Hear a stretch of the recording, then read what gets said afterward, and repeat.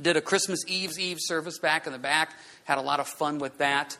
And back into 1 Chronicles here. Now, if you remember correctly, the first 9 chapters of Chronicles was genealogy. Chapter 10 was about Saul. David takes center stage now. David takes center stage for about the next 19 chapters. Now, that's pretty important. David is the main guy here when it comes to the Old Testament of the king of Israel. And so he was anointed as king, and the Lord really used him mightily, a man after God's own heart. But this is what's interesting about Chronicles. Let me ask you this. Okay, feel free to answer. If you're going to write about the life of David, what big events would you include in that life? Name something. Goliath. What else? What's the next big event we always talk about with David? Bathsheba. Neither Goliath nor Bathsheba is mentioned in Chronicles. Isn't that fascinating? You're going to write a biography about David and you don't mention Goliath and you don't mention Bathsheba. Now, why is that? Because what you find here in Chronicles, what it comes down to this is 1 Chronicles chapter 11, verse 1. Then all Israel came together to David at Hebron, saying, Indeed, we are your bone and your flesh. Also in times past, even when Saul was king, you were the one who led Israel out and brought them in. And the Lord your God said to you, You shall be shepherd my people Israel and be ruler over my people Israel. God wants to focus on David shepherding and ruling Israel. Some of your translations say feeding Israel. God says right here in 1 Chronicles 11, this is my focus, is you're going to be the shepherd and the ruler. Yeah, but what about Goliath? I don't even care about Goliath. That happened before you were king. Have you ever run into believers that the only thing they want to talk about is the glories of the past? There's a guy that I used to minister to, nice guy, a very nice guy, but every time I talked to him, it was all about how crazy on fire he was for Jesus 30 years ago in the 70s. And if I would have met him in the 70s, how impressed I would have been. Okay, but it's not the 70s right now. What are we doing right now for the Lord? So Goliath, yeah, that's in the past. That was amazing, David. But we're not going to focus on that. Well, what about Bathsheba? I mean, come on. What do we always want to do as human beings? Let's always bring up somebody's sin, right? Now, Bathsheba, that's done, forgotten, forgiven. Let's move on. Now, there are a couple sins here that he's going to mention. And these sins that are mentioned affect him as the ruler and shepherd of the nation. But like I said, the first 2 things you think of with David is Goliath. And you think of Bathsheba, and you won't find those mentioned in Chronicles. Because God said we're not going to rest in the past on the glories that we had, because we're going forward in Christ Jesus. And number 2, we're not going to kick you while you're down. The Bathsheba thing, that's been taken care of. Now, but isn't it interesting? The sin may be taken care of, but guess what? You can never get away from this. David's list of his mighty men. These are his top dogs here that he used and served with. Look at verse 41 of chapter 11. Who was the first guy mentioned in verse 41 of chapter 11 of David's mighty men? Uriah the Hittite. Did you know that? David had this group of 3 guys that were his 3 guys. But then he had this whole list of mighty men that they give all their exploits to. And Uriah the Hittite was one of his best guys. And what did David do? But it's not mentioned in Chronicles because the Lord says, I don't want you to focus on your sin. I want you to focus on your forgiveness. Same thing still happens today. So 2 quick points before we give into the message. Make sure you're not walking in the past. The Lord may have done some amazing things with you in the past. And amen, to God be the glory. But we press forward in the goal of Jesus Christ. We're always moving forward. Number 2, you may have done some really stupid stuff in the past. Okay, isn't that the beauty of grace, mercy, and forgiveness? So let's move on. Okay, we've messed up, we've forgiven. The blood of Jesus cleanses us from all sins. So let's move forward now. And that's what you see here with the life of David. So we're going to focus on those 2 points. Verse 2, shepherding the people, ruling over the people. And how does he do this? Well, this happens when they're at Hebron. A little bit of background here. A lot of people forget this. When David became king, the kingdom was divided for a brief moment, 7 years. One of Saul's sons, Ishbosheth, decided to rule that kingdom. David ruled the kingdom of Judah. And for 7 years, it was divided. After 7 years, they came together. This is what we're talking about here in verse 11. And David ruled for 33 years over both kingdoms together. So David ruled for a total of 40 years. What was his goal? Verse 2, shepherd, rule. Some of your translations say feed. Feed my people. That has not changed in thousands of years. What did Jesus tell Peter? When Jesus was talking to Peter along the beach, feed my lambs, feed my sheep. This is what we're supposed to do as a church, as a body of Christ, is to give people God's word. It's been so simple for us. We complicate church so much. You guys are here tonight, and what is our goal? We're going to give you an opportunity to worship, an opportunity to fellowship, an opportunity of prayer, an opportunity for service, and we're going to give you teaching. We're going to equip you. Then as you leave this room, you're going to go out and say, okay, what did I learn through the Spirit and that message and that lesson that I can now go into work tonight, tomorrow, and be a light and a witness in all I say and do? Feed the lambs, feed the sheep. We're feeding the sheep in here, and there's a lot of lambs being fed back there. How simple is that? Let's not complicate things. So they come together, and David decides that he needs a capital. So they choose Jerusalem. A lot of us don't remember, but Jerusalem was not always to the Jews. Verse 4, David and all Israel went to Jerusalem, which is Jebus, where the Jebusites were the inhabitants of the land. But the inhabitants of Jebus said to David, you shall not come in here. Nevertheless, David took the stronghold of Zion, that is the city of David. Verse 5. Now, in the other translation, in the other book, in 2 Samuel, the Jebusites start teasing David a little bit, saying, even the blind and lame shall defeat you. It's a very strong city. It was very well defended. So David says, hey, I need somebody to go take this city for me, verse 6. And whoever takes it gets to be the chief and the captain. So Joab steps up and says, I'll do it. Now remember, if you get your genealogy down, Joab is David's nephew. Do you remember how Joab went up and did it? There was a water shaft that went into the city. Joab climbed up the water shaft, snuck into the city, and he's the one that led the charge. And that's why Joab became the general and the ruler. Now, the quick teaching point of this is what? The Lord laid something on your heart. He's supposed to get Jerusalem. That's the city God wants to use. Verse 5, you run into opposition. You shall not come into here. Verse 5, nevertheless, David said, okay, and left, right? No. Have you ever noticed how easy we as Christians give up? We just give up so quickly. We have the God of the universe on our side that created the world in 6 days. We sing the song that nothing is too difficult for you. We sing it, we know the verses, but yet when we run into oppositions, we seem to be the first people to quit. And David right here, hey, you can't have this city. David says, yeah, I can. If the Lord is with me, who can be against me? And we have a tendency to forget this. We mentioned last week, not to repeat the point, but we mentioned last week about how one of the reasons that Jesus came was to take away the fear of death. And we talked about how if we no longer have a fear of death, how can we have a fear then of bills? How can we have a fear of a work situation? How can we have a fear of this or that? If you don't fear death through what Christ did on the cross, how can you fear anything then? But sometimes as believers, we become the biggest scared chickens you've ever seen.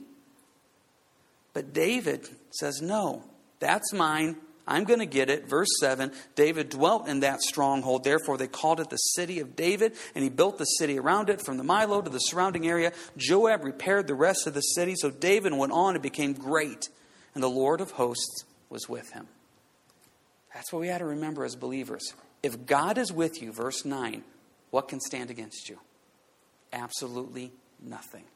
And we have to remember that this world that we live in is a constant battle and fear. And we have to let faith control us and not fear. We are strong and mighty in the Lord, and there's nothing that can stand in the way of that. And David is a great example. Now, before we get into the list of the mighty men here, does anybody have any quick questions, comments on just the brief introduction to who David is there? They kind of skip all the childhood stuff. They jump right when he's king and say that's what matters. That's what's going on with Chronicles. Okay. What do we got with the mighty men? Let's talk about a couple of these guys. We're not going to go through all of them. Let's start with verse 12. After him was Eleazar, the son of Dodo. I just want to let you know, I think that's an amazing name. Who was one of the 3 mighty men. He was with David at Pasadena. Now there was the Philistines who were gathered for battle, and there was a piece of ground full of barley, so the people fled from the Philistines. But they stationed themselves in the middle of that field, defended it, and killed the Philistines. So the Lord brought about a great victory. I love Eleazar. I've always loved Eleazar. His name means God has helped. God has helped. We have a couple different stories of Eleazar here. One of them mentioned in 2 Samuel 23 is one of my favorite stories of Eleazar. He takes on about 300 Philistines on his own, and he swings the sword so much, the Bible says that his hand became stuck to the sword. He was gripping it so tight that when the battle was over, he couldn't let go of the sword. Now, I love that point because that's how we're supposed to look at God's word. God's word is our sword in the battle. And when we get in the middle of the battle, you should cling to God's word like nothing else. And your hand should be so stuck to it that it never lets go. Scripture should be always on your mind. If I'm dealing with this, I'm dealing with that. Lord, what should I do? Give me focus. Give me direction.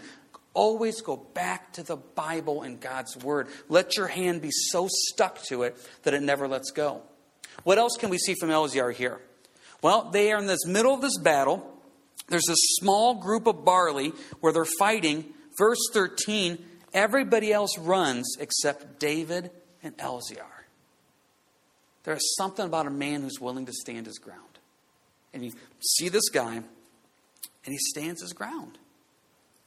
God has helped. What does he have to be afraid of? Turn with me real quick, if you will, to Psalm 121.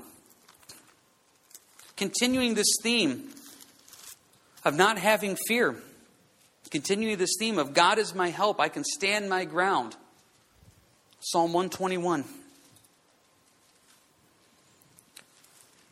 I love this psalm. Anybody here tonight going through a difficult time and fear and worry maybe getting the best of them, Psalm 121, I encourage you, write out a copy of this by hand. Stick this on your fridge. Psalm 121, verse 1, I will lift up my eyes to the hills. From whence comes my help? My help comes from the Lord who made heaven and earth. Once again, if God can create heaven and earth, what problem are you facing that is bigger than creating something out of nothing? Verse 3, he will not allow your foot to be moved. He who keeps you will not slumber. But he who keeps Israel shall neither slumber nor sleep. We talked about that a couple Sundays ago. You can go to bed at night because Dad's watching over you. You don't have to sit there and fear and worry and what if. God has you. Verse 5, the Lord is your keeper. The Lord is your shade at your right hand. The sun shall not strike you by day, nor the moon by night. The Lord shall preserve you from all evil. He shall preserve your soul. The Lord shall preserve your going out and your coming from this time forth and even forevermore. We need more Eleazars. God has helped. We stand our ground. We fight. We cling to the Bible. We cling to the Word. We cling to the sword. We never, ever let go. And that's who we focus on. There's nothing for us to be afraid of. If you're still there in Psalms, just jump back a few Psalms to Psalm 91. Psalm 91. Go ahead and start in verse 2.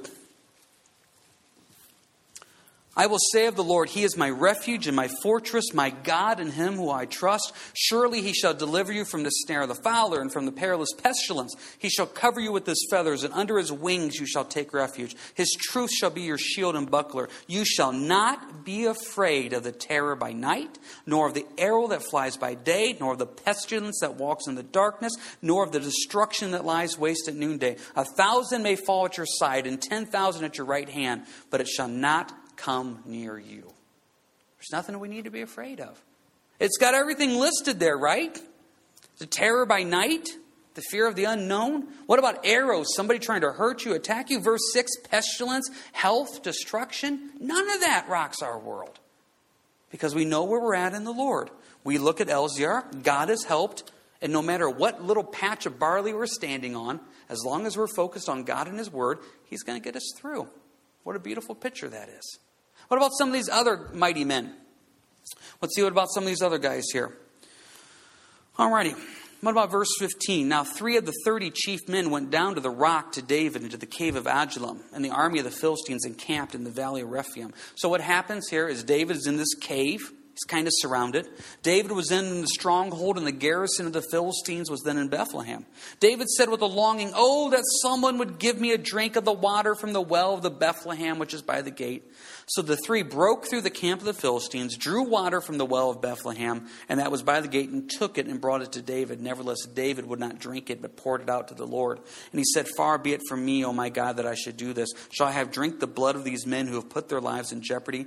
For at the risk of their lives they brought it." Therefore he would not drink it. These things were done by the 3 mighty men. It's kind of interesting here. These guys kind of remain nameless at this section. Other parts of the Bible, we know who they are. But there's a couple of neat parts here. Number 1, it's never about who gets the glory.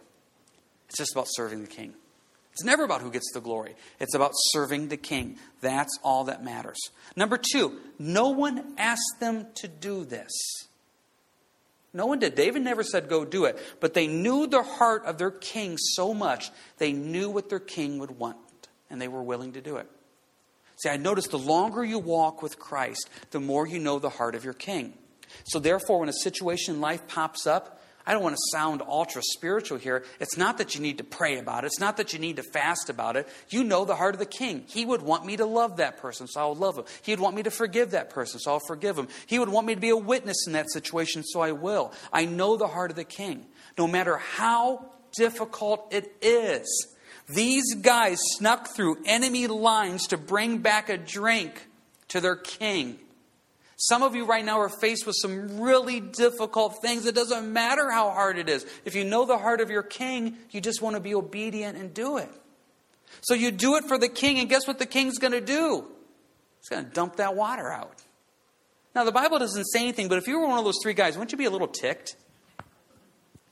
I mean, seriously, you go through enemy lines, you get that offering of the water, you bring it back, you give it to David, and you just can't wait to see his face and his expression. And what does he do? He takes the water and dumps it all over the ground. See, we're not used to this. This is what's called a drink offering in the Bible.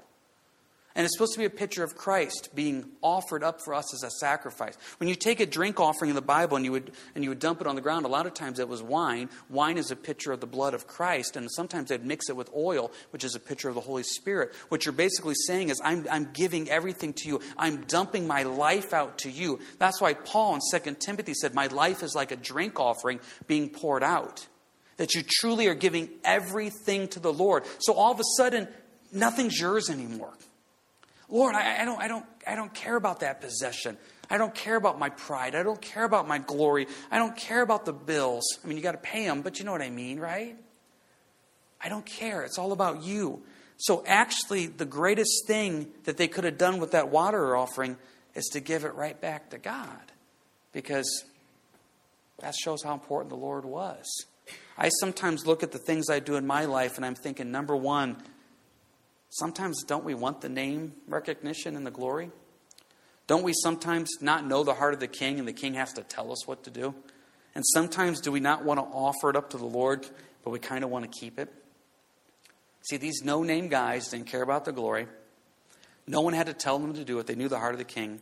And they knew the best offering was to give it to the Lord. Let's do one more mighty man, then we'll take a break here for a second. Jump down to verse 22. Benaiah was the son of Jehoiada, the son of the valiant man from Kezabah, who had done many deeds. He had killed 2 lion-like heroes of Moab. He had also gone down and killed a lion in the midst of a pit on a snowy day. And he killed an Egyptian man of great height, 5 cubits tall. In the Egyptian's hand there was a spear like a weaver's beam. And he went down to him with the staff, wrested the spear out of the Egyptian's hand, and killed him with his own spear. These things Benaiah, the son of Jehoiada, did, and won a name among 3 mighty men. Okay, real quick teaching point.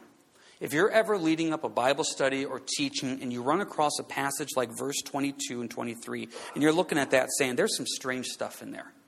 Why are they telling me about lion-like heroes of Moab, killing a lion in the midst of a pit on a snowy day, and a really tall Egyptian? Stop at that moment and just start looking for symbolism. Just stop and say, okay, Lord, no word is ever put in there without a meaning or merit. So God, what is the symbolism that you're trying to say here? Okay, let's go with the Egyptian first. Egypt in the Bible always represents what? Do you remember? The world. It always represents the world. And guess what? The world is big and nasty. This Egyptian was about 7.5 feet tall. That's a big boy. So you're going into battle, and here you are. I'm 5'8". I see somebody 7.5 feet tall. I'm going the other way. The world is big, and it's strong, and it's powerful. And the world wants to tear you down. Never forget that. Okay, what about the next one? What about the people of Moab? Moab's kind of an interesting one. If you remember correctly, Moab was the nation that hired Balaam to take down Israel. And they couldn't get Balaam to curse Israel. So Balaam came up with this great idea. Send your women over to the men of Israel. Seduce them physically, and take down Israel from the inside with that seduction. Moab always represents the flesh. and the desires of the flesh. And how as men and women, even though we're children of God, we will make really stupid choices because the flesh is strong. The last one, the lion, that's a pretty straightforward one. That always represents Satan. And where does Satan like to get you? In a cold, snowy pit. And when you get to a cold, snowy pit in life, he is going to pounce on you. Because that's what he likes to do. You're already stuck at the bottom of a pit. So you're already feeling bad as it is. It's cold, it's snowy, so you're already feeling bad there. Satan says you're weak, now's my time to pounce on you. So we have the world that's huge and big. We have Satan who likes to pounce us in the cold, snowy pits. And we have Moab that's the flesh. Aren't those the three things that you and I battle every day? I battle the world, I battle my flesh, and I battle the enemy. Always do. And you know what? You can't get away from them. You can't. So let's say that I'm going to run to the hills. I'm going to become a monk. And I'm going to let go of the world. Right? I just slayed the 7.5 foot tall Egyptian. I won, right? No, because I can never get away from Moab, the flesh. Can never get away from it.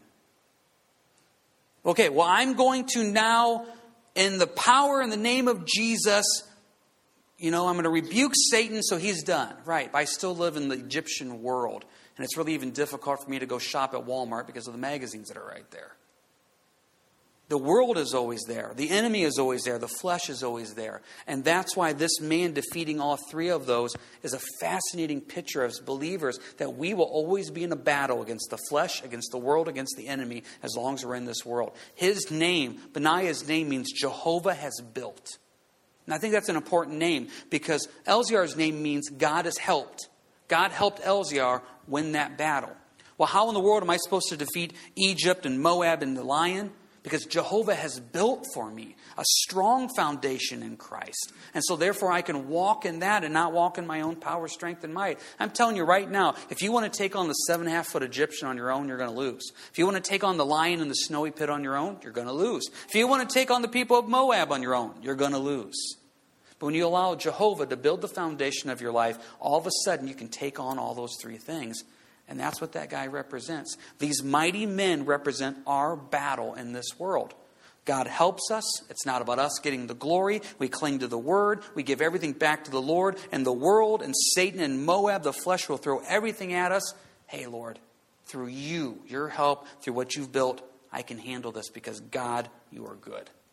Anybody have any quick questions, comments about any of the mighty men here? Ryan?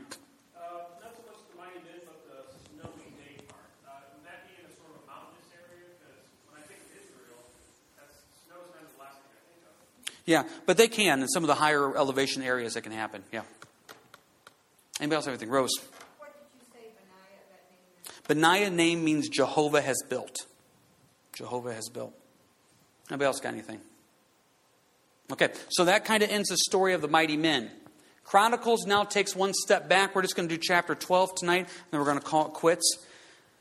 Verse 1 of chapter 12. Now these were the men who came to David at Ziklag while he was still a fugitive from Saul the son of Kish, and they were among the mighty men, helpers in the war, armed with bows, using both the right hand and the left in hurling stones, shooting arrows with the bow. They were Benjamin, Saul's brethren. This is kind of a big deal.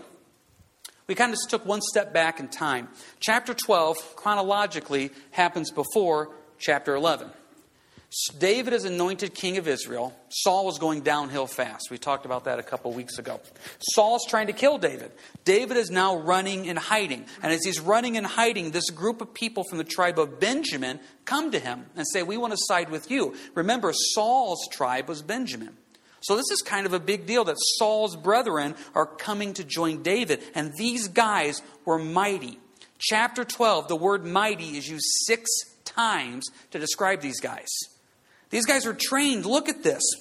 They could use bows with both right hand and left. They could hurl stones. They could shoot arrows. So they're mighty in that way. Jump ahead to verse 8.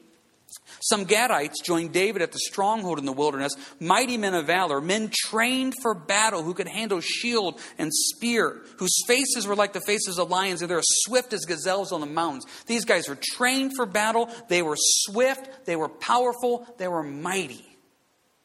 Okay? They were mighty and strong. Kind of impressive, right? Okay, keep your hand here in 1 Chronicles chapter 12. Jump back to 1 Samuel 22 real quick.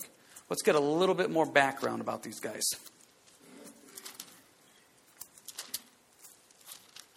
1 Samuel 22.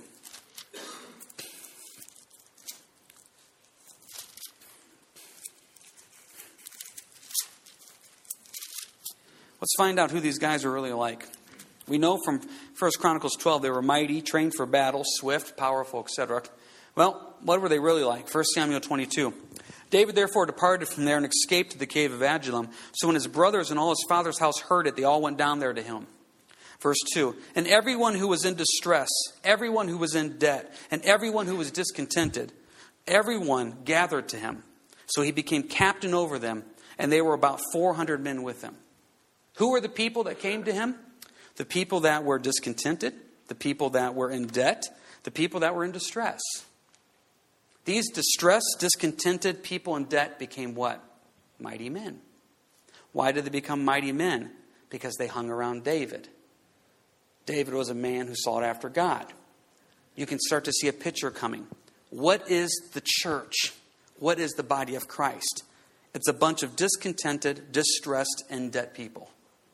We get together, and what do we do as these discontented, distressed people? We hang around God. We hang around Jesus. Hopefully we hang around brothers and sisters in the Lord. And all of a sudden, this mess of a group of people becomes mighty. Because that's what the Lord does. Remember a few weeks ago, we read the passage out of 1 Corinthians 1, where it says that not many noble are called, not many wise are called, but God has chosen the foolish things of this world, the debased things of this world. That's us. Guys, we are this group of outcasts that are nothing, that we just hang around Jesus, and all of a sudden, we're mighty and powerful and strong. You remember what they said about the disciples? When the disciples were turning the world upside down in the book of Acts, they said, these guys are just fishermen that hung out with Jesus. Nothing's changed in 2,000 years. We're just a bunch of nothings that hang out with Jesus, and all of a sudden, through Him, man, we become mighty. Ephesians 1 says this, verse 19. I also pray that you will understand the incredible greatness of God's power for us who believe in Him. This is the same mighty, there's our word, same mighty power that raised Christ from the dead. So basically what Paul's saying here is Ephesians, is the power of God that raised Christ from the dead is the power that He's now placed in you. So you are discontented, distressed, in debt, foolish, unwise, fill in the blank, and all of a sudden now you're mighty in the Lord. I don't know about you, but that sounds like a pretty good thing. Now what are we going to do with this now being mighty in the Lord, right? Well, now we're going to be just serving the King. Just like these mighty men served David faithfully through battles, through wars, through ups, through downs.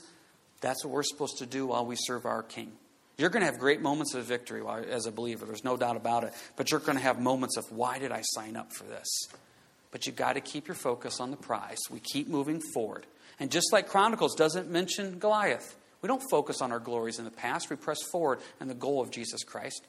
Chronicles doesn't focus on Bathsheba. Okay, yeah, the sin was already taken care of. We don't need to keep bringing that point up again and again and again. We're moving forward in Christ. You're a new creation in the Lord. So you made some choices. You did some things you shouldn't have. That's sin. God forgives. God forgets. We move on. That's the beauty of grace and mercy. These mighty, valuable, powerful men at one time were a bunch of weaklings and nothing that were the scraps of society. And David took care of them, brought them in, took care of them, and now they're a powerful army. Man, I'm telling you right now, just look around the church. This is a powerful army in the Lord. Because it's the Holy Spirit moving and working in us, and it has nothing to do with us. And that's what we got to remember in all ways and all things. Anybody have any final questions, comments here about anything before we close up?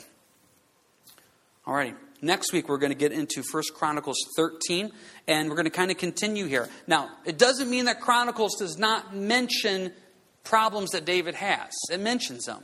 But the problems that are mentioned are usually the problems that affected the nation as a ruler and as a king, not necessarily the personal things that he went through. So I just want to encourage you tonight as we get ready to end 2015. You are a mighty man or woman of valor in the Lord because of what God has done for you. Not based on your past, not based on your past choices, but based on right now. He wants to make you a new creation in Christ. Walk in that grace, walk in that mercy, and move forward in the Lord, because that's what the Lord wants to do. And be excited for what God has planned in store, because I can't wait to see. I tell you, grab one of those sheets, 40 days of praying and fasting on the vision for you as an individual, also for the church. Grab one of those, see what you think, pray over it. Don't forget New Year's Eve event tomorrow starting at 6. Hope you can make it out for that and be blessed. All right, any final questions, comments? All right, let's pray. Heavenly Father, good to be here this evening. And Lord, as we just finished the year, what an exciting year it was just to know that people came to know you. And Lord, we pray for your return. But at the same time, we know the longer you wait, the more opportunity we have to make a difference in a dying world. Lord, help us to seek first the kingdom of God and your righteousness. And all that we say and all that we do. Help us every day to die to ourselves. Because it's not about us, it's about Jesus, Lord. Lord, it's not about us, it's about the message. And help us to look forward in you. We lift this up in your name. Amen.